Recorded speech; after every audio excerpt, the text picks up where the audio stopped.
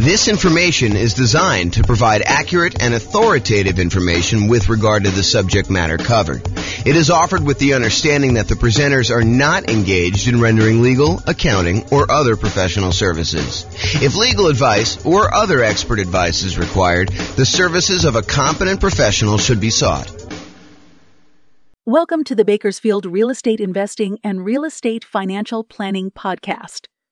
Learn all about investing in real estate in Bakersfield, California, with a combination of real estate financial planning and modeling with numbers specific to Bakersfield. Plus syndicated, more generalized recordings of live and pre-recorded real estate investing classes. Not all of them specific to Bakersfield. Be sure to stay tuned after the podcast for a message from our sponsors. Well, good morning and welcome, everyone. I am James Orr. I'm going to be the one giving the presentation today. Oh, my goodness. Happy Thanksgiving in advance, everybody. Tomorrow's Thanksgiving for those that are not attending live and listen to the recording. Hope you guys are doing some fun stuff. If you guys have any questions throughout the webinar, go ahead and ask questions in the chat window. I'll try to read them out and go through that. This is a brand new presentation. We've never really done it before, so should be good, though. So it should be good. We're going to go over all the different ways that rules work and that you can use to model your portfolio and kind of test things out and see how things are going, especially in this kind of crazy changing real estate market. Things are moving around quite a bit. Let's just say it that way. So thanks for all who attended live. All right, so let's jump right into the content. So I'm going to give you a little bit of background first about like why we're even talking about rules and how things work. You'll kind of get some information here, but we're not going to cover everything. I just don't have time to kind of teach a full day class on this whole thing. So maybe I'll come back and teach some other parts, but honestly, it's not that hard. Rules are probably the most complicated part, and I probably need to do a deep dive into each one to show you like how some different options work. But today I'm going to show you how all the different ones work and then how you can go and apply them to your specific situation. So scenarios. A scenario is like a grouping mechanism for all the different specific parts of the plan. So first of all, you make a scenario. And then once you get all the stuff set up inside your scenario with all the different accounts and all the different properties and all the different rules, then you can make a copy of the entire scenario, change one or two things, and compare them to see how they perform against each other.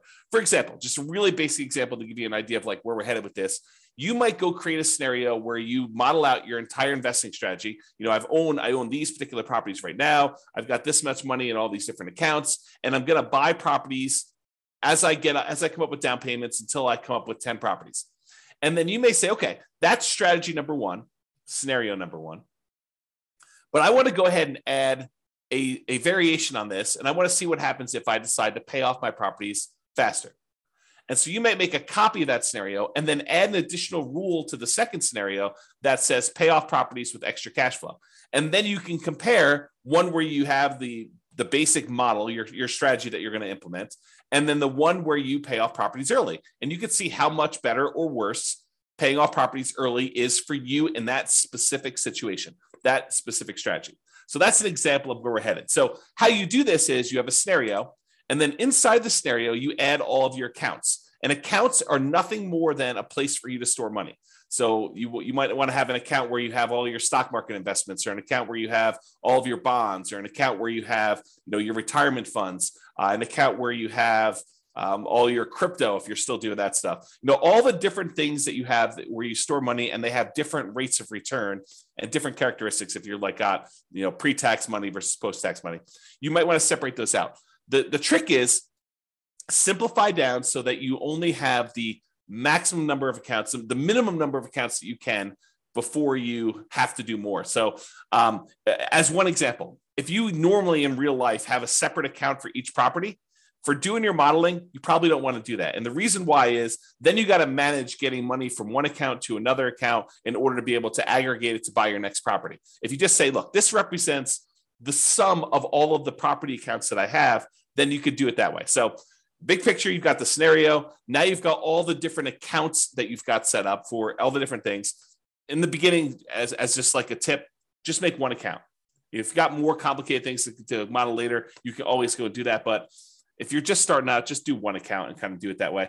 And then accounts can also, as kind of like a more advanced side note, an account can also represent things like what a business is worth to you. If you think about it, an account really is just a place to store money. So if you say, this represents a business that I own, it's got about $1 million net worth, and you can go ahead and model the income from it somewhere else, you can sort of do it that way too.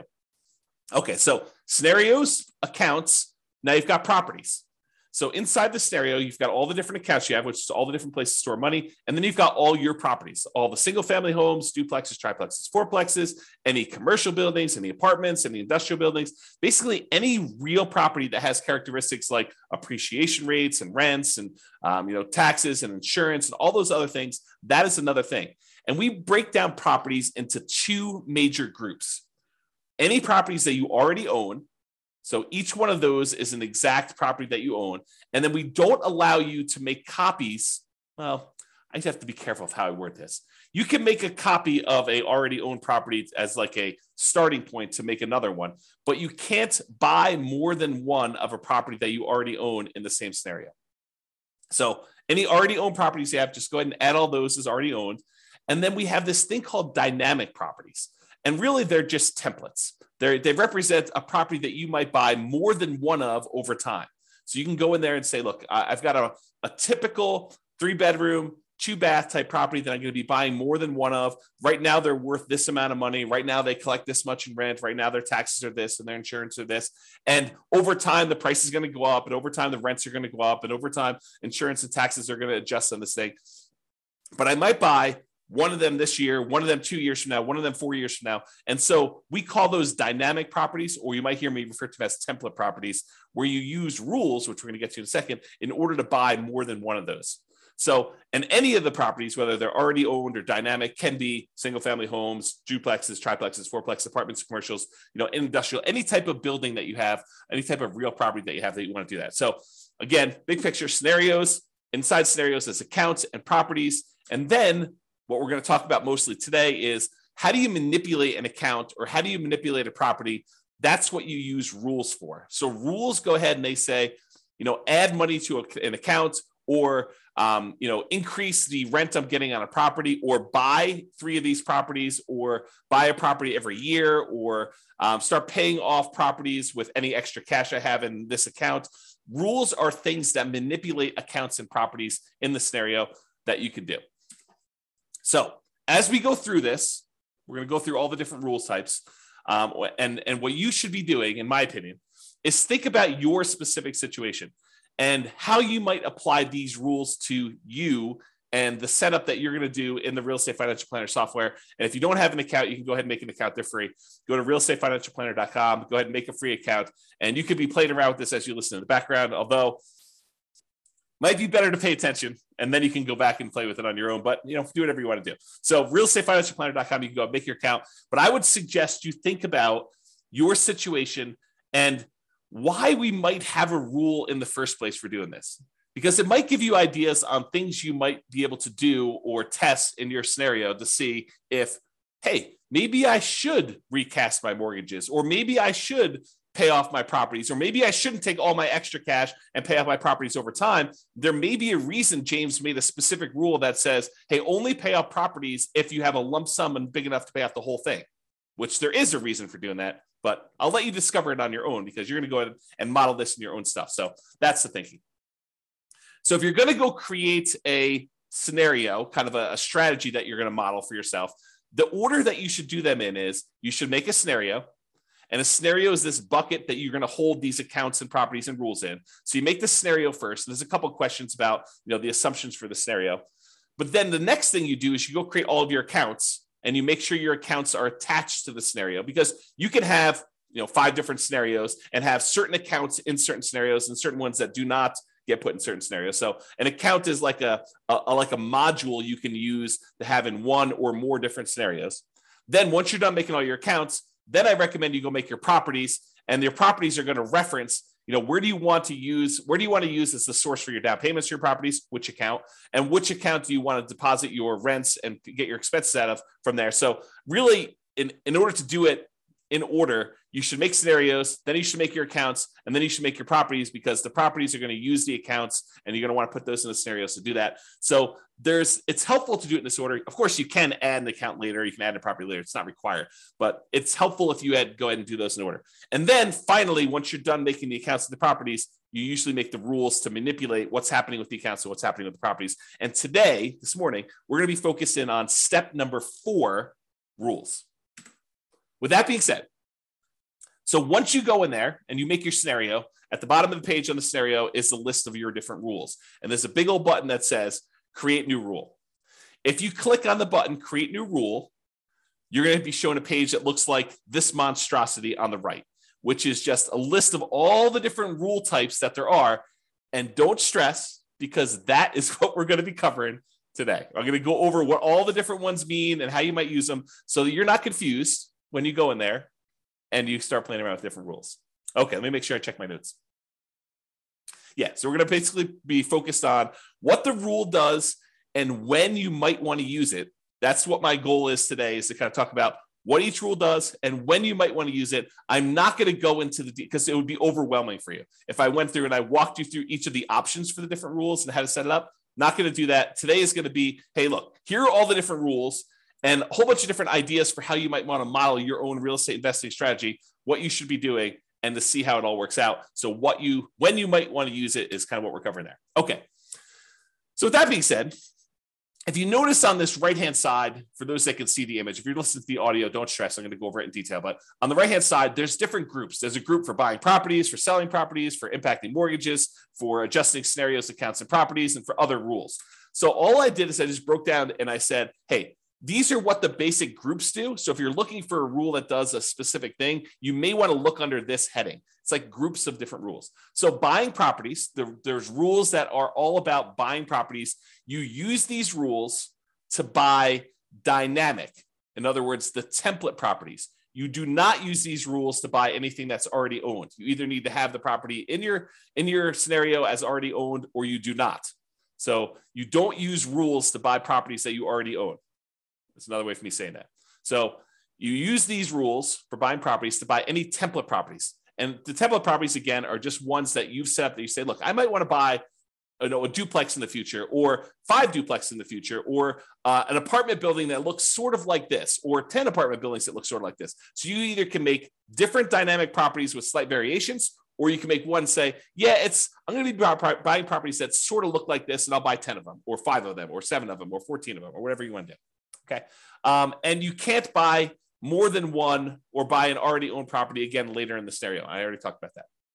So group number 1, buying properties. Group number 2, selling properties. And we could sell properties in a variety of ways, but these are all the different rules about selling properties. You can sell already owned properties. You can sell template properties. And so these are different rules for saying, look, buy a property, own it for 2 years, then sell it. Buy a property when the return on equity drops below a certain ratio, then sell that, and then use the proceeds using a different rule to buy more of them. So you could do stuff like that. So we're going to have a whole set of rules about selling properties. We have a whole set of rules that impact mortgages, like pay off mortgages with extra cash flow, or pay off mortgages when I have a big lump sum, or pay off mortgages if after doing the calculation, I could then achieve financial independence if I paid off these mortgages, or recast a mortgage. And recasting a mortgage, for those that don't know, is, let's say you have $10,000 that you got a bonus from work or whatever it is, $10,000. If you go down to the bank, let's do this first. If you send in the $10,000 to your mortgage company and you pay down your mortgage by $10,000, your monthly payment does not change. The amount of time you have left on your mortgage comes in. So if you had 20 years left on your mortgage and you paid $10,000, now your mortgage might come in by, you have to do the math because it changes over time, but it might come in by 2 years. Okay. So you have 2 years, you'll pay off your mortgage 2 years faster if you just make the regular payments from then on, if you just sent the $10,000 in. Or with some mortgage companies, you could take that $10,000, you could go into the bank or call them up on the phone and say, look, I would like to recast my mortgage. And they say, okay, if you send us the $10,000, we will go ahead and restructure your mortgage so that it still pays off in the same amount of time, but your monthly payment goes down by, let's call it $100 a month. They do a calculation to figure out what the new math would be so that it pays off still in that same amount of time. And now you can reduce the amount of your monthly payment, improve your cash flow, as an example, by recasting your mortgage. And they may charge you a fee to do that, by the way. They may say, hey, it's $500 to do it, but we'll recast your mortgage. So you pay the $10,000 or you pay $9,500 and they take the $500 out for recasting your mortgage, and they do that. So that's what recasting mortgage is, and there's a rule to do it, which we'll talk about. Or you might have a rule to refinance a property. So we'll talk about that too. Then we have another set of rules for adjusting scenarios or accounts or properties. Let's say, and I'll get into the details, so I'm going to go over all the different rules. But let's say, as an example, you say, hey, at some point in 5 years from now, on whatever that date is, what is today? On Thanksgiving of 2027, I am going to hire a property manager, and then I'm going to have my property management fee go from 0% to 10% in all my properties. Well, you can use a rule that starts 5 years in the future that's go ahead and sets the property management and all your properties to be 10%. That's what you can do by adjusting different values on all these different things. That's just one example. And then I have kind of like a catch-all miscellaneous bucket, doing other things like moving money between your accounts, creating income from a job, rebalancing a set of accounts, like you want to do 50% stocks and 25% bonds and 25% cash. We have a rule that will automatically rebalance your account balances by moving money between the two. Or ones that might do like simulate market corrections. Like, what happens if property values are not always going up by 2, 3, 4, 5, 6, 7%? What if we see a period of time where property values decline? And maybe that doesn't happen this year. Maybe it happens next year for 2 years. And maybe it happens 10 years in the future for 5 years. So we could use rules to kind of do things like that for market corrections. Or maybe you want to say, I don't know when this market correction is going to happen, so let's have it be random. And I don't know how big it's going to be. It could be 2% down. It could be 15% down. It could be 50% down. We don't know. And so you can go ahead and set these rules up and say it's going to happen at some random point in the future, and you could set the frequency and all sorts of stuff. And we don't know how big it's going to be. Maybe it's going to be, somewhere between 0 and 20 or 0 and 50, whatever you want to set up for your kind of rules to model all that stuff. And then you can see how your particular portfolio, the strategy that you're planning on doing, is impacted by all of these changes. And the idea is you make scenario A, which is your baseline kind of like model. This is what I think I want to do. And then let me test out, should I pay off my properties and how much better or worse is that? And then you can compare the two scenarios on the same chart and look at a whole bunch of things like, how does this impact cash flow? How does this impact all the different things that we measure as risky, like your debt to income ratio or your resiliency or the months of reserves you have, or how much faster does A versus B get me to financial independence? And you can look at all those different things to do that. Okay. Before I go on, because I think I'm going to get into the rules next, does that make sense to everybody? If at least one person can tell me, yeah, that makes sense. Good job, James. Keep going. Or I'm really confused. You should stop now because we're not going to get very much further. If you could put the chat window, that'd be awesome. No one is responding. Unbelievable. Okay, good. Ben at least is. Okay, this is awesome. All right, I appreciate it, guys. Thank you for participating. Okay. All right, so let's talk about the rules to buy properties.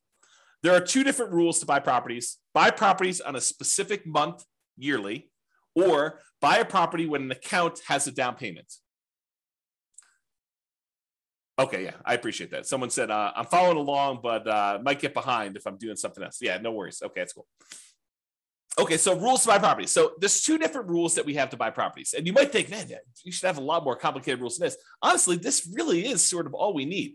You buy a property on a specific monthly year. And as an aside, if you're listening to this and you're like, James, how do I do XYZ? And you can't figure it out, just drop me an email. Drop me an email. Let's go to the support page, drop me an email and say, look, how do I do this? And I'll tell you either you can't do it, or here's how you do it, or I should make a rule for that because it just didn't occur to me to do that. But a couple of rules have come about because someone said to me, hey, James, how do you do this? I'm like, you really should be able to do that. We've never done that modeling before, but it makes a lot of sense that you should do it that way. Let me go and make the rule for you. And then it took a little while, a couple of days, something like that. We didn't make the rule, but I made the rule. No promises it's going to happen in a couple of days for you. All right, so buy properties on a specific monthly, yearly. You use this rule to buy property every March, as an example, every year. And you could say, during this 5-year period, you can have rules run for certain periods of time. During this 5-year period, every March, go ahead and buy a new property. Okay. Or the most common way we buy properties is buy this property when my account has a down payment and all the stuff that we need, like reserves and, a certain threshold in the account, plus 6 months of reserves for my personal expenses, plus 4 months of reserves for all the properties I already own, plus 6 months of reserves for this particular property. Then go ahead and buy another property and do another dynamic property and do it that way. And that's the most common one that we use to do that. Okay. So here's what it looks like on the page. So I'm just going to go through like what the rule is when it does. So buy a property in a specific month. You use this rule to buy a property every year on a specific month. And you can do every month of every year. So if you wanted to say, hey, I want to buy a property and I want to do it every month of every year, you could do it that way, or every January or every February, every March, so on and so forth. You could do each one. And you can just do it that way. So imagine so when would you want to use this rule? Imagine you have $1 million invested in an account. Let's say it's a stock market account. You're thinking you just discovered real estate investing. You're like, hey, I want to see what happens if I take the stock market account that's earning 6, 7, 8, 9, 10, 11, 15%, whatever it is for you in your stock market account that you're modeling. And you want to take that money and every year you want to buy a new rental property with that just to see how this goes. So you could use this rule to do that, to slowly drip out a down payment worth of investment into real estate over time doing this. And if you say to yourself, hey, look, I really want to buy one every 6 months, you could say, okay, buy one every March with this rule. And then you could set up a second rule that says buy one every September. And now you have 2 rules doing one a year in order to get that kind of 2 a year. Okay. So that's how you do it. All right. So buy a property when account has down payment. This one allows you to buy a property as soon as you have enough for the down payment, plus any closing costs, plus any reserves. And as you can see by the image on the right, there's a lot of options for you to define what this means. So you might want to define, hey, I need to have at least $10,000 in this bank account, adjust for inflation or not adjust for inflation, plus 6 months of reserves for this property, plus 3 months of reserves for all the other properties that I own, each other property that I own, plus 5 months of personal expenses, and then only buy 3 properties with this rule. Stop this rule after I own 3 properties. So there's different things you can do to manipulate this. And there's also stuff you could say, do I want to take into account my debt to income, like make sure that my debt to income is below a certain number? Or you could say, I'm buying creatively. I'm going to go buy properties subject to, or I'm going to go buy properties on lease options. So the debt to income doesn't matter because I'm actually buying an LLC anyway. And so ignore the debt to income ratio on that, or whatever you want to do. Or maybe you say, I have a real estate agent's license, so I'm going to get paid a 3% commission when I buy these, or go ahead and take a 3% discount. And so you could do all these different variations on this stuff with this rule. Or maybe you say, look, I want to buy properties, but if I can do cash out refinances on the other properties I own, if they're below 75% debt to income, or 75% loan to value, then I can go ahead and say do cash out refinances to do it. So it's very flexible in all the different ways you can use it, but realize that's what you do. So when might you want to use this? You might want to see how quickly you'll be able to acquire your ideal portfolio of rental property. So you want to say, I want to get to 10 rentals or 10 doors or 20 doors or whatever number you pick. How quickly can I do it with my current income, my current savings rate, my current returns that I have in my accounts? And then as I acquire each property, all the extra cash flow I get gets deposited in this account. So it kind of compounds over time if you got positive cash flow, or slows you down a little bit if you have negative cash flow, although the cash flows do change based on all the properties. So you could use this to determine how quickly you'll get to a certain portfolio. And then you could test things like, what if I save 10% more? Or what if I save 10% less? Or what if I got a lump sum for a bonus or a divorce or, inheritance or whatever you want to do later on? How would this impact all that stuff? So that's one example. You might want to see the impact of changing how much you keep in reserves has on the speed you can acquire properties. So here's another example. You could say, look, if I use this rule and I say keep six months of reserves for all my properties, how quickly can I acquire all the properties I want to do with that? Or how quickly can I acquire properties if I keep 12 months reserves? I think the market's going to get a little sketchy. Maybe I should keep 12 months of reserves. So if I do 12 months of reserves, how much does that slow me down? And how much riskier or less risky is one or the other? Or how much extra net worth will I have if I don't do 12 months of reserves versus 6 months of reserves or 2 years of reserves? You pick the numbers, okay? So you could use these different rules and make copies of the scenarios to kind of test those.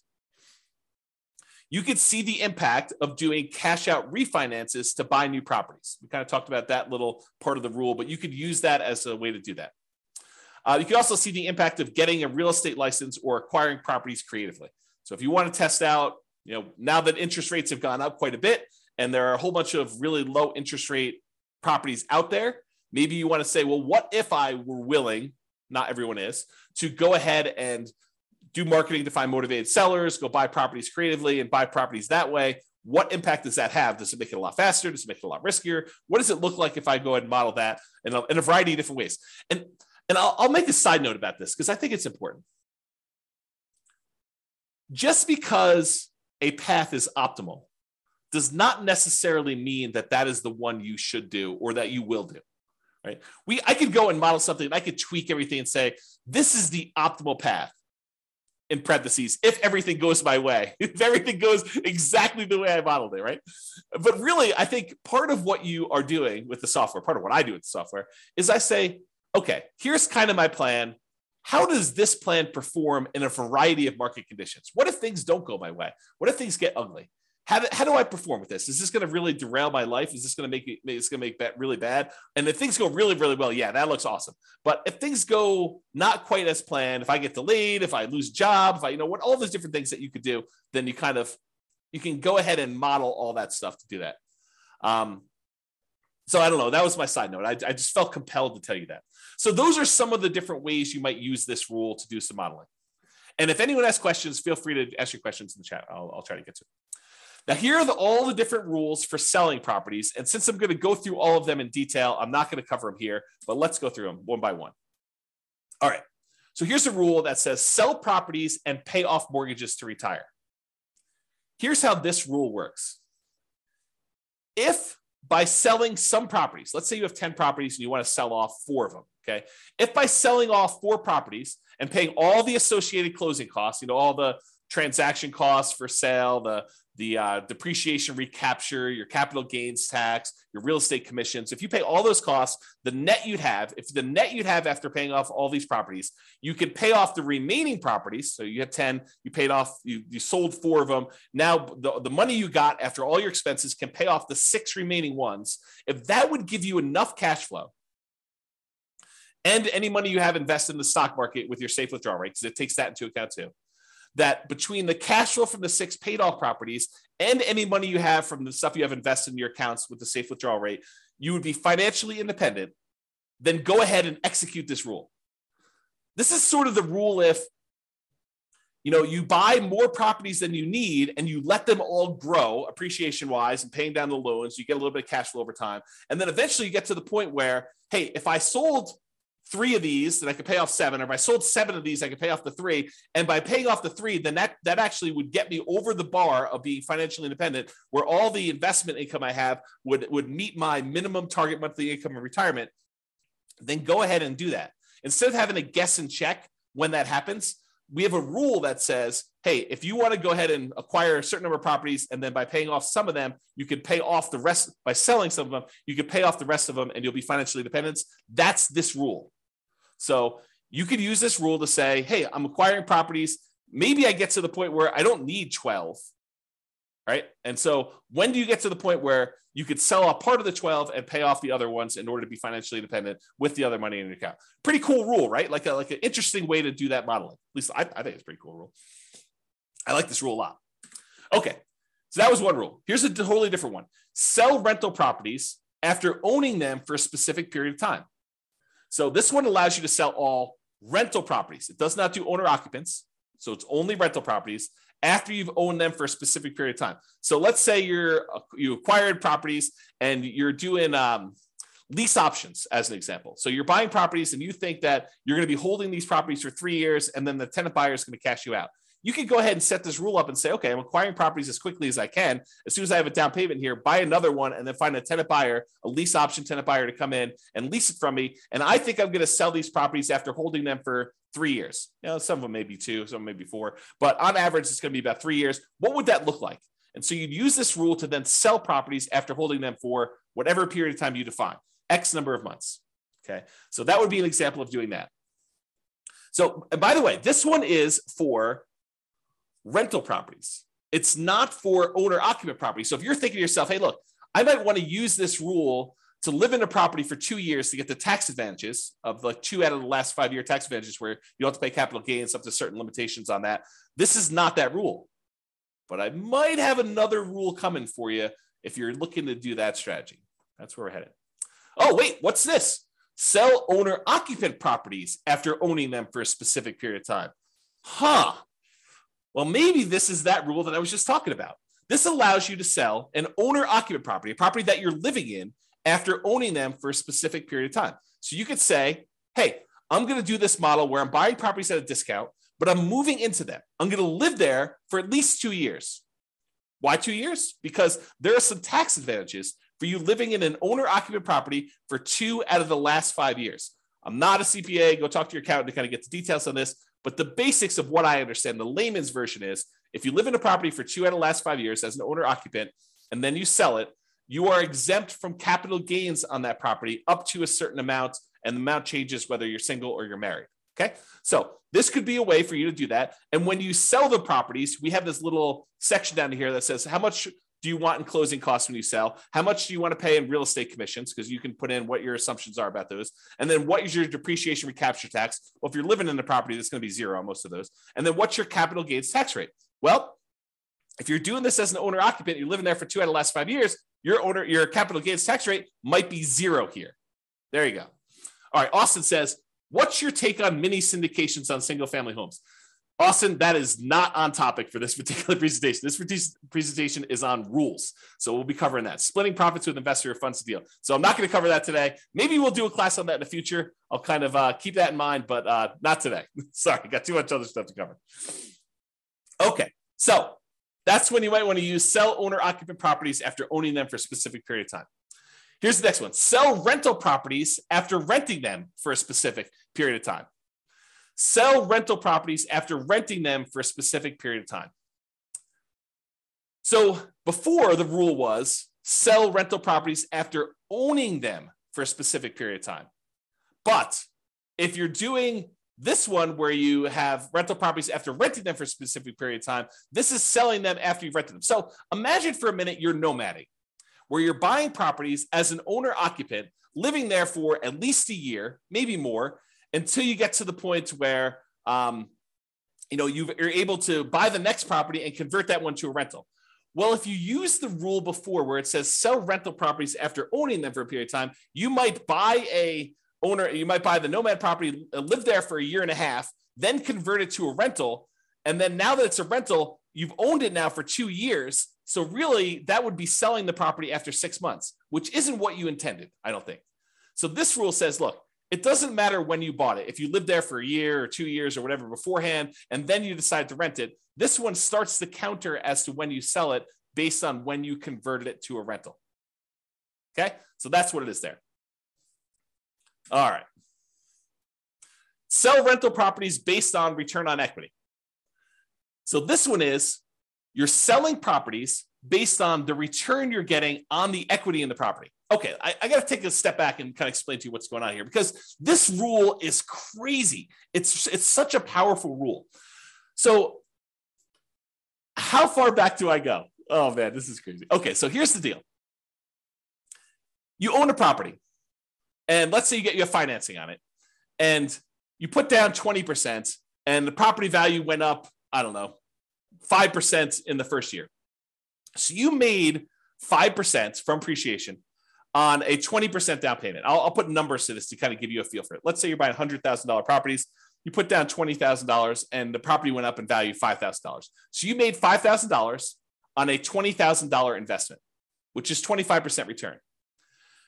But what happens is over time, the amount of money you make on the property going up in value tends to increase. So the next year, maybe it's $5,100. It varies, but let's just say it's a little bit more than you made the year before. However, the amount you have in the deal now is no longer $20,000. It's $20,000 plus the $5,000 that you made from appreciation, plus a certain amount you have from paying down the loan. So the amount of equity you have in the property has grown more than the amount that the property is going up in value. So over time, the return you're getting, even though the return might be increasing, the return you're getting on the equity is actually going down. The amount you make on the property compared to how much you have invested in the deal is actually going down over time. So the return on equity on a property from appreciation, from debt pay down, from cash flow and from the tax benefits of depreciation. Like all four areas of return, they tend to go down in aggregate. Some of them go up a little bit over time. Some of them actually go down. Some of them stay the same. But in aggregate, the overall return, the combination of all four of them, tends to go down over time. So that the longer you own a property, the lower your overall return on equity is. So when you buy a property and you're highly leveraged up front, that's the best part of your return typically. That's the part where you're making the most money compared to how much you have invested in the deal. But as the amount you have invested in the deal increases because your equity is growing, you're paying down the loan, the property's going up in value, the equity is expanding, and the amount you're making might be going up, but not quite as fast as the equity is increasing. So that over time, your equity drops down. So you might say to me, look, James, as I own these properties, my return on equity is dropping and dropping and dropping. What if I said, look, once it gets below a certain threshold, I want to sell that property and I want to re-leverage back up. I want to go ahead and sell it, and then I'll go buy two more or one more and wait until I have enough to buy the next one. That's what this rule allows you to do. It allows you to be maximally leveraged, not maximally because you don't want to be selling a property every year just to kind of re-maximize your leverage, but within a reasonable range. So you can say, hey, look, once my overall return on equity, because I'm calculating return on equity on every single property every month. So once your return on equity for a property drops below a certain threshold that you set, I don't know, 10%, 12%, 15%, whatever number you pick, right? But once your return on equity drops below a certain threshold, then go ahead and sell that property, dump all the cash into a specific account, and then you can have a separate rule which buys properties whenever that account has down payments. So what will happen is you have these properties and they're growing and growing and growing. Once the return on equity drops below a certain threshold, it sells that property. Then you have another rule that takes any time. You have money in this account for enough for down payments and closing costs and reserves. Then I go ahead and I buy another property and I replace that one. Or maybe it's two properties because you have enough there to do it. So that's the way you use these rules in order to maximize your return on equity in a particular scenario. Does that make sense? Let me know if it does or doesn't. That'd be awesome. Okay. This rule is selling rental properties once your account balance drops below a certain threshold. Yeah, so James says makes sense. James is the only one participating today. Thank you for that. I appreciate that. Okay, so imagine this. Imagine you've got a portfolio of properties and you're trying to make sure that you have enough money to kind of support yourself, and you stop working before the cash flow on the properties will generate enough money for you to live on. So you're kind of operating at a deficit. You know, you have $500,000 in your bank account, plus you've got a bunch of rentals, but eventually you draw through the $500,000 because you're a little bit short. So you could set a rule that says this: once my $500,000 drops to the point where I only have $10,000 or $50,000 or $100,000, whatever your comfort level is, once I get to the point where my account balance drops to $50,000, as an example, then go ahead and sell one rental property to boost that account balance back up. And then I'll keep draining on that account until I get to the point where it drops down again, and then sell another property if you want to. You can kind of use that to do that. So imagine a situation where you stopped working earlier than you should have before you completely are financially independent. And now you have a whole bunch of rental properties with a whole bunch of equity, but you don't want to go sell those properties with equity right now. You want to go ahead and hold on to them as long as you can until the point where you need to sell them in order to put money in your account to be able to support your lifestyle. Then you could use this to model that situation. Or you could say, look, as soon as I get to the certain point where this account balance drops to a certain level, go ahead and sell a property because I want to be able to use that money to buy new properties. You could use that too. So this is similar to a rule that we're going to have later, where instead of selling the properties, you do a cash out refinance in order to bring your account balance back up. So they're sort of like a pair of rules. This one is the sell the rental. You sell it, you pay all your expenses on it, your closing costs, real estate commissions, depreciation, recapture tax, your capital gains tax. You can go calculate all those, and then the net gets deposited to your account. Or, which we'll get to here in a second, there's a similar rule that says, once my account balance drops below whatever threshold you set, then go ahead and do a cash out refinance to get to those. I did a whole class where we really use these rules a lot. I compared a person who lived in a really high cash flow market to a person who lived in a really high appreciation market. And I showed that while it's a lot easier to get to the place you want to be when you're in a really high cash flow market, you can get there in these really high appreciation markets with a combination of selling properties or doing cash out refinances. But there's some complications with the cash out refinance, which I talk about that in that 2-hour class. But I think the name of that class was cash flow versus appreciation. I think that's what the name of the class was. And I set it up as two different people competing, and go watch that if you haven't seen it before. It's pretty good if you're interested in this particular modeling. Okay. All right. Next rule: sell properties, but only if by doing so, the money that I get from all the properties will allow me to retire based on a safe withdrawal rate. So I mentioned safe withdrawal rate earlier. I'm going to take a moment to kind of make sure everyone understands what I'm talking about. So there's this study, it's called the Trinity study. And what it basically did is it went back through historical stock market rates of return. And it said, if you only take out 4% of your of the amount of assets you have invested in stocks and bonds, then the likelihood of you running out of money in a 30-year retirement period was really, really low. That's the basics of the study.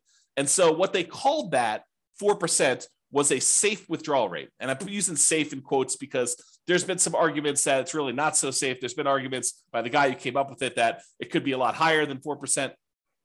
So really this idea is, if you have a certain amount of money invested in stocks and bonds and maybe some cash, what percentage of that portfolio, if you have $1 million, what percentage of the $1 million can you take out each year where you are not very likely to run out of money? That's what a safe withdrawal rate is. So you've defined what your safe withdrawal rate is in the software. You basically say, my safe withdrawal rate is 4% or 3% or 5% or whatever number makes sense to you. And you can test these things, right? You can go ahead and run a scenario at 4, you run a scenario at 5. What difference does it make? Run a scenario at 4, run a scenario at 3, maybe do some market corrections in there to see how that plays out. You can do all this stuff.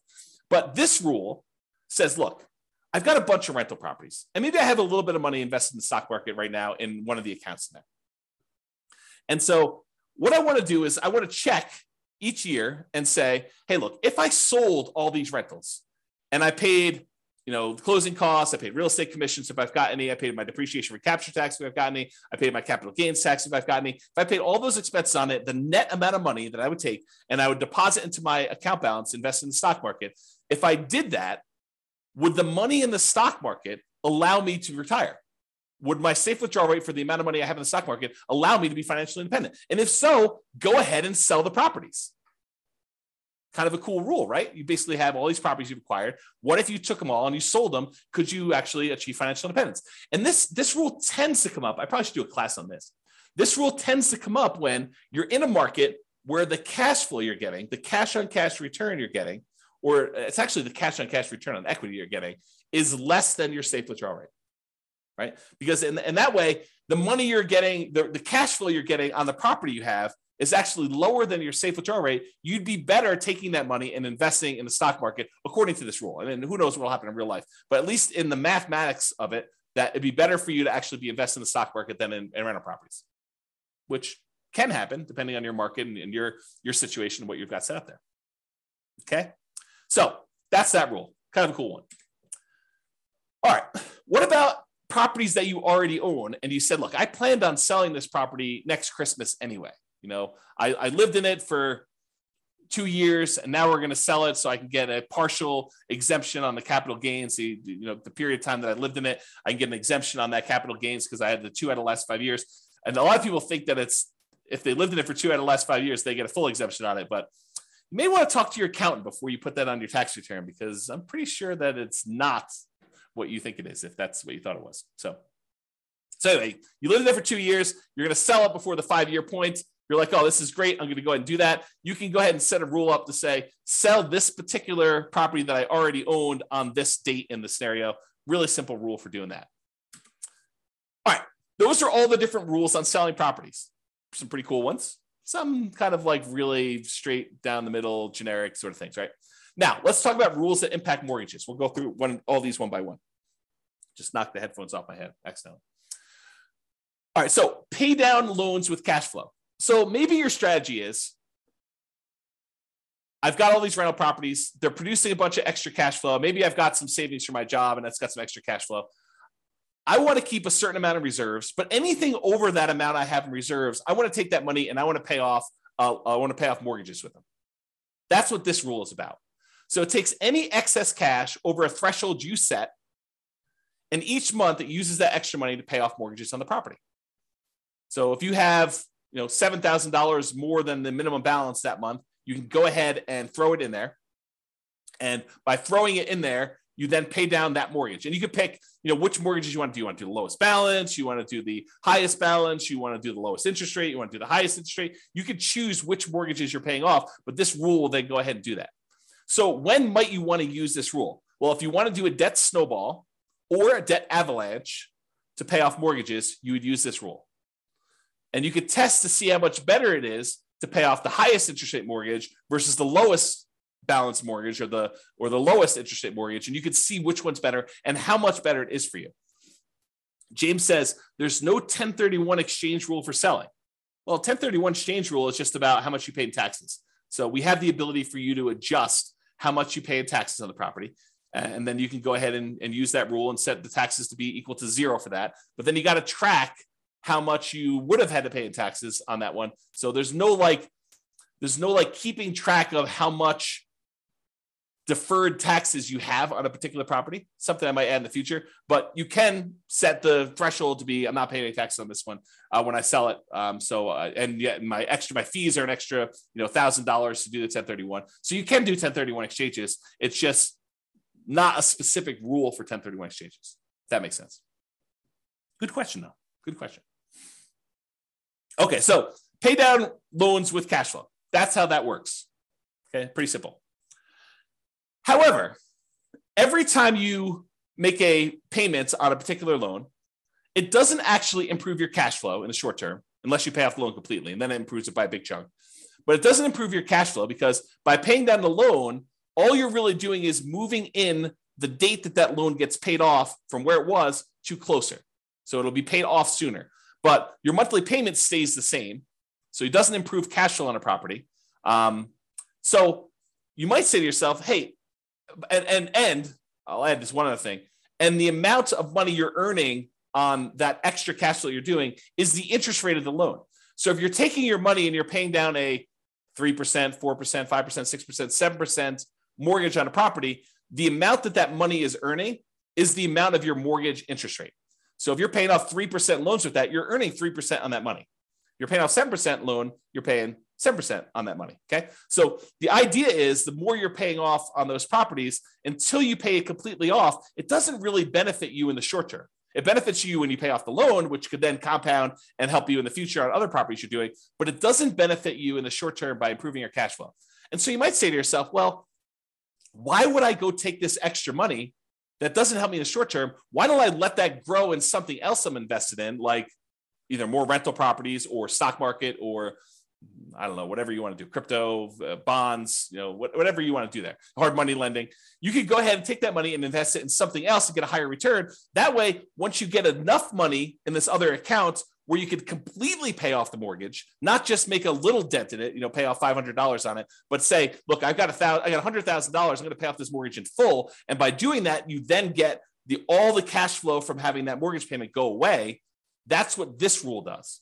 So this rule says, look, only pay off a mortgage when I can pay it off in full from a specific account. So it tests to see if the amount you have in your account plus whatever threshold you have there. So look, always keep $15,000 in this account. But if I've got enough to pay off a mortgage and remain $15,000 in this account, then go ahead and pay off the mortgage. So that's what this rule allows you to do. And then which mortgage you want to do, the lowest balance, the highest balance, the lowest interest rate, the highest interest rate, whatever one you want to do, and it'll kind of do which properties you want to do it that way. But this allows you to go ahead and say, keep this money invested in whatever, the stock market, bonds, until I have enough to pay off the mortgage, and then do that. Kind of a cool rule. All right. Remember earlier we talked about recasting mortgages? It's that thing where you walk into the bank with $10,000, you pay them a fee in order to lower your monthly payment, not change when the loan gets paid off, but you give them $10,000 and say, look, I'd like to lower my monthly payment by a little bit. And they're like, okay, yeah, we'll do the calculation. We'll do that for you. It'll take this thing. Well, this is a rule for recasting mortgages. So you could take a lump sum of money, go into the lender and ask them to recast the mortgage. And so this rule allows you to go ahead and recast them. Okay, that's what that rule does. All right, remember before I told you about selling properties based on the account balance? If my account balance gets so low, then go ahead and sell a property to replenish that account balance so I have money to live on or money to invest somewhere else. This is the kind of sister rule for that, cash out refi based on account balance. So when your account balance gets to a certain point where it's really, really low, then go ahead and do a cash out refinance on a property, pull all that money out, deposit it into the account, and you'll be able to then have all the money in that particular account to use to do whatever you want with. Okay. So I think I have here, when would you want to use it? If you're modeling a situation where you're stopped working before your cash flow is enough to support your lifestyle, you might need to cash out refi properties from time to time to provide living expenses to kind of make up for that difference. Or use the equity properties to occasionally fund the purchase of new properties by refinancing them.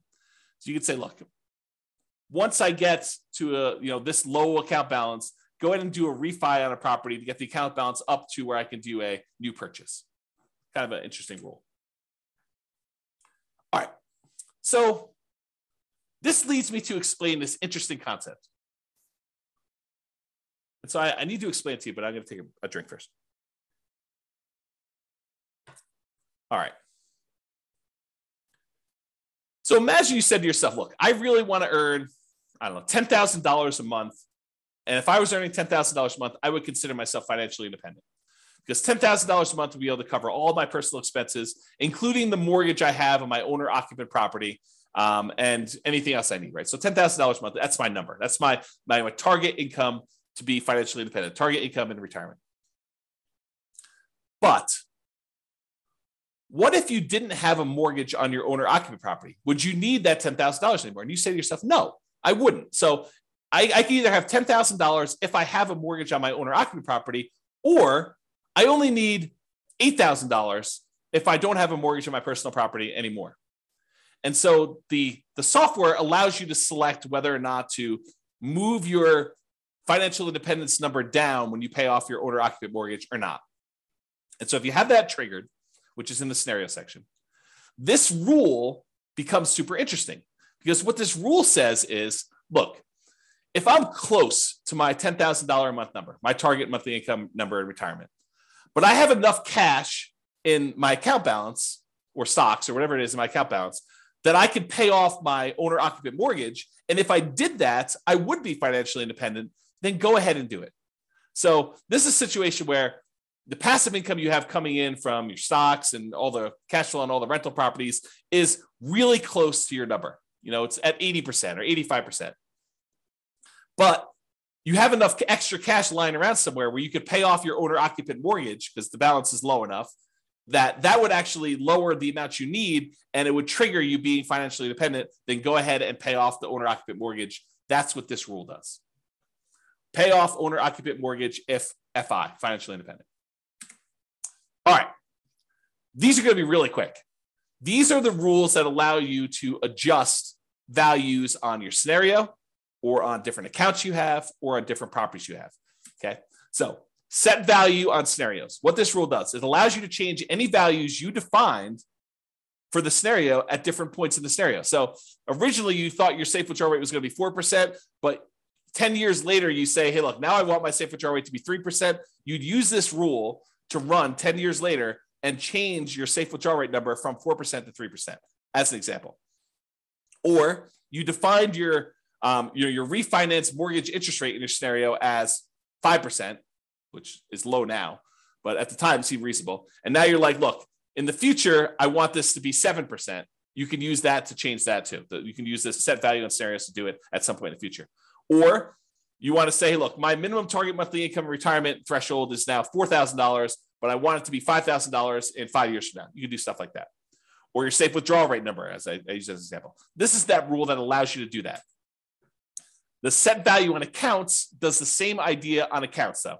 So let's say you were earning 1% on savings at the start of the scenario, but you think that's abnormally low. And by 3 years in the future, that should really be at least 2% or 3%. You could use this rule to say, set the value on the account, set the return I'm getting on that account to go from 1% to 3 years later and on to be 3%.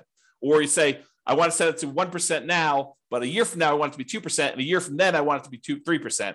And then you could use it to do stuff like that. Or the other thing it could do is you could set it to be a random number. You could say, look, the return on my savings account is going to be somewhere between 1% and 3%. Have it change monthly by somewhere between this range, or add a little bit to it or subtract a little bit to it each month. You could do a whole bunch of things with making it random to simulate the stock market or what you're getting on savings, or what your business return might be if you're using an account to store kind of business stuff or bonds or anything like that. So you could use it to do random numbers as well if you wanted to. Same idea, but setting values on properties. You could say, look, my property appreciation rate is now at 1% because I don't think property values are going up in the next couple of years. But 3 years from now, I think the market's going to be normal, and we're going to set it to be equal to 3% from there. So you can have a period of time where properties are appreciating at a slower rate or at a faster rate, and then you could change it to be something else later. You can do the same thing with your rent appreciation rate. You could also do things where you hire or fire a property manager and set it from 0 to 10 or 0 to 8 or 0 to whatever. You could also do maintenance on a property. You say, look, it's just a brand new property I bought, so maintenance is going to be low for the first couple of years, and then maintenance will increase. You can go ahead and do that too. So this rule allows you to set values on properties over time and change those. And then if you go ahead and you change these things, but you're like, look, then I want it to return to whatever was normal at the very, very beginning, we have a rule that says reset the original value on an account. So if I was doing 1% and then I was screwing around with it for a whole bunch of years, and then after 10 years, I wanted to go back to whatever was set at the very beginning, we have a reset original value on accounts rule and a reset original value on properties rule for you to go ahead and mess with those. All right.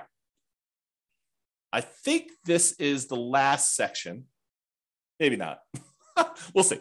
So any questions? We'll use this as a pausing point. Any questions? Is this good? You need me to slow down, speed up? Is this helpful? Anything?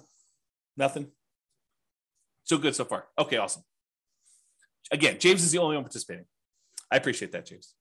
Everyone else is sort of just, I don't know, voyeurism or whatever they call it when you kind of like just watch things. Okay, cool. All right. So here are a whole bunch of rules that do other things. So add to or subtract from the account balance. Let's say you're like, hey, look, I got this account. I know I'm going to get a bonus that's going to come in, a one-time deal or an inheritance that's going to come in at 16 months in the future. I want to be able to have a way for you to add a lump sum to your account or pull a lump sum out and say, look, I know that I'm going to have this big payoff for a lawsuit or something like that. I'm going to need to pay out a certain amount of money. Then I can go ahead and subtract this amount of money from my account at that point in the future.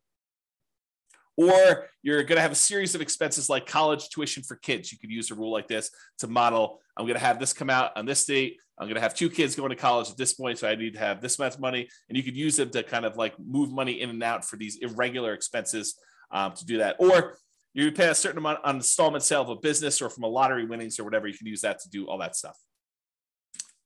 All right, transfer money between accounts.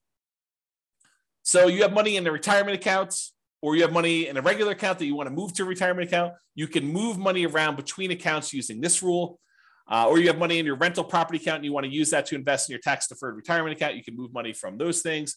Or you want to pull money out of one account when a certain account drops below a certain threshold. So you say to yourself, look, I have this reserves savings account that I'm never going to use unless my account drops really low in this other account. So go ahead and move them when something happens to do that. So you can set up those rules to do those things. All right, here's that market correction rule I was telling you about.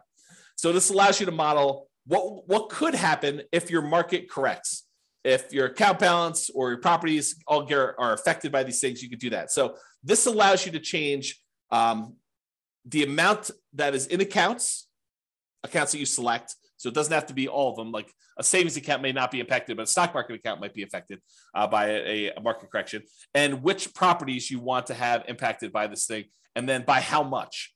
And you can have some of these be random. So you can have how frequently it happens be random, or you could have the amount that it declines be random. And if you need to do one random and one static, you can have 2 of these rules running and only impacting one or different things to do that. So that's all about different market corrections. And if you're really trying to see how resilient your portfolio is to different market corrections, this is what you want to be playing with. You want to be able to see, okay, I'm going to do this strategy. And the strategy sounds awesome, right? I'm going to be buying properties and maximizing my loan to value and minimizing the amount of money I have in a deal and keeping really, really low reserves to kind of make it go really, really well. Well, let's see how that performs with market corrections. Or I'm going to buy properties free and clear, not going to have any mortgages on them at all. It's going to be slow and steady wins the race. And let's see how that is impacted by market corrections. And then you can compare those 2 strategies. And you can see, oh, this one gets me there faster, but it fails sometimes. I run out of money. I have to file bankruptcy or, foreclosure. So, that sort of thing can happen if I, have market corrections. But this one, tends not to happen as much, or tends not to happen at all. And so you could say, maybe I don't do that one strategy, or maybe I kind of hold it back a little bit and see how it goes. But it's up to you. It's really your strategy, and you're testing it, and you're seeing how it performs. Okay. All right, here's the one you're probably going to use in almost every scenario that you set up: your paycheck and your personal expenses. And a lot of times we'll set up a separate rule for each person's paycheck, like one spouse and the other spouse, and then a shared personal expense one that you're going to do. And we usually set them up as 3 rules. You could do them all as one if you really wanted to, but I tend to separate them out just to make it a little easier. So what this rule does, allows you to model receiving a paycheck or other regular income. It doesn't have to be a paycheck, but it could be, I'm getting regular payments of a certain amount. If you're doing, you don't need to do this for rental properties, because the rental property stuff does its own thing. And any personal living expenses. So you might want to use this to model each one of your paychecks, and then which ones of those go away when you're financially independent, you stop working. You could set this rule up that says, hey, look, I get this paycheck, it's this amount, but as soon as I am financially independent, stop giving me this paycheck. And it'll automatically turn it off for you so that you no longer get it, okay? And then you could use it later if you wanted to model Social Security if you don't want it to count towards your income to qualify for being financially independent. So we have another rule specifically for Social Security, which does count towards your financial independence number. But if you're like, look, I don't believe Social Security is going to be there, it's nice if it is. Let's go ahead and model that Social Security, but don't count it toward my financial independence number at all. You'd probably want to use that sort of like a fake paycheck from Social Security. Okay. So you could use that to model that too. And so to do Social Security, you just have this rule start at whatever date you'd qualify for Social Security and have it run through the end of the scenario doing that. Okay. Passive income. This is the one where you could do Social Security with, but it does other things as well. So passive income models things like Social Security, pensions from jobs, and annuities. So if you went and you bought an annuity and you're getting whatever it is, $2,000 a month from the annuity that you purchased, you could use that to model this. And you could go ahead and it's very similar to your paycheck one, except this does count in your calculation for being financially independent or not. Okay, so you model Social Security and pensions and annuity income from that. Lumpy income. Let's say you're like Ben and you flip properties, and you want to have lumpy income come in from every time you flip property. Maybe you flip a property every 6 months, or every 3 months, or every 4 months, or every month, or whatever it is that you do. So you could use this to be what I call lumpy income, irregular income that comes in kind of big chunks. So if you have a fix and flip business, or you get irregular bonuses from your job, or you want to simplify modeling lease options where you don't want to put the properties in there and hold them and stuff, you say, look, I'm doing this lease option business. Every 3 years or so, I get $30,000 or $50,000 or whatever your number is. Then I want to model it like that. You could use the lumpy income rule to model things like that. So you could say, I get $50,000 every time I do a flip, or $20,000 every time I do a flip, or depending on your market and your profit margins and stuff like that. But you could use it to do stuff like irregular income, to say every X number of months, I get this lump sum of money coming in. Rebalance your portfolio. So this one allows you to say, okay, I've got 3 accounts. I've got an account for stocks. I've got an account for bonds. I've got an account for cash. And every year I want to move money around such that I always have whatever, 50% in stocks, 30% in bonds, and 20% in cash. Use this rule that every January or March or May or whatever you want to set it up as, you go ahead and readjust your rules, your accounts to be this percentage, this percentage, this percentage, and you move the money from one account to another to be able to rebalance your portfolio to keep them where they need to be.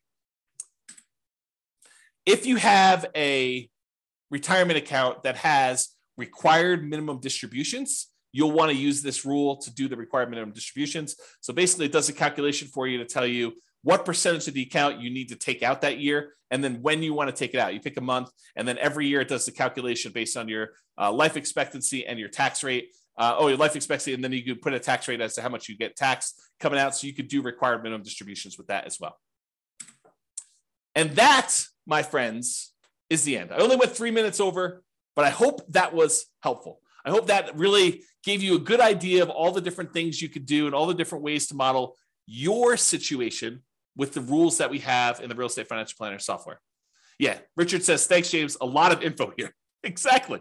I try to give you guys good info. I really do. I try to give you good stuff. So, any final questions from all of the really quiet people on things? It's almost as if Thanksgiving's tomorrow. Almost. Yeah, Ben says, awesome. I hadn't looked into the rules before. Very powerful. Yes, thank you. It is very powerful. I agree. So you guys are very welcome. Any final questions before I let you all go? Get ready to celebrate and enjoy Thanksgiving with your families. Nothing? Oh, so what is this? What is this? You're very welcome. Very welcome. Is it a deal? A deal. Thank you very much. A deal. A deal. That's a great name to be like in a real estate investing kind of person. There you go. Thanks for doing these classes. You miss the ones in person. This is great. You are very, very welcome. James says, no questions, good material. What is the software you're using? It's the Real Estate Financial Planner software, realestatefinancialplanner.com. It is the software I wrote to be able to do this modeling. So it's not like off-the-shelf software. I programmed it for you. I did it as my service to you. So there you go. It's available on the website, realestatefinancialplanner.com. Go create a free account and you can do all this modeling. And honestly, you don't need to start from scratch. I'll probably do a whole class on this, but if you go to realestatefinancialplanner.com/model, just pick your city. And I've made some sample scenarios for you to start from. Go ahead and just copy that right into your own account and then just edit. That way you don't have to go create everything from scratch. You can say, oh, I see there's a property here. Let me go ahead and change this to be closer to what my properties are and go ahead and do that. Yeah. James says, cool. I'll start modeling this weekend. Yeah. Let me know if you have questions. That'd be good. All right, folks. Thank you all for coming. I do appreciate it. Have a great Thanksgiving, and I will see you all post-Thanksgiving. Bye-bye for now. Thank you all. With home prices up, mortgage interest rates up, and rents up, but not quite enough to counteract the higher prices and interest rates, cash flow on rental properties in Bakersfield is harder than ever. Book a call with the Real Estate Financial Planner to apply our proprietary 88 strategies to improve cash flow on your rentals. See the show notes for a link to schedule your call and improve your cash flow today. If you're a real estate agent, lender, or professional in Bakersfield that wants to help our real estate investor listeners, consider reaching out to learn about collaboration opportunities with this podcast. We'd love to add more value to our listeners by having you assist our investors buy, sell, and finance their real estate investments. See the show notes to schedule a call to discuss collaboration opportunities.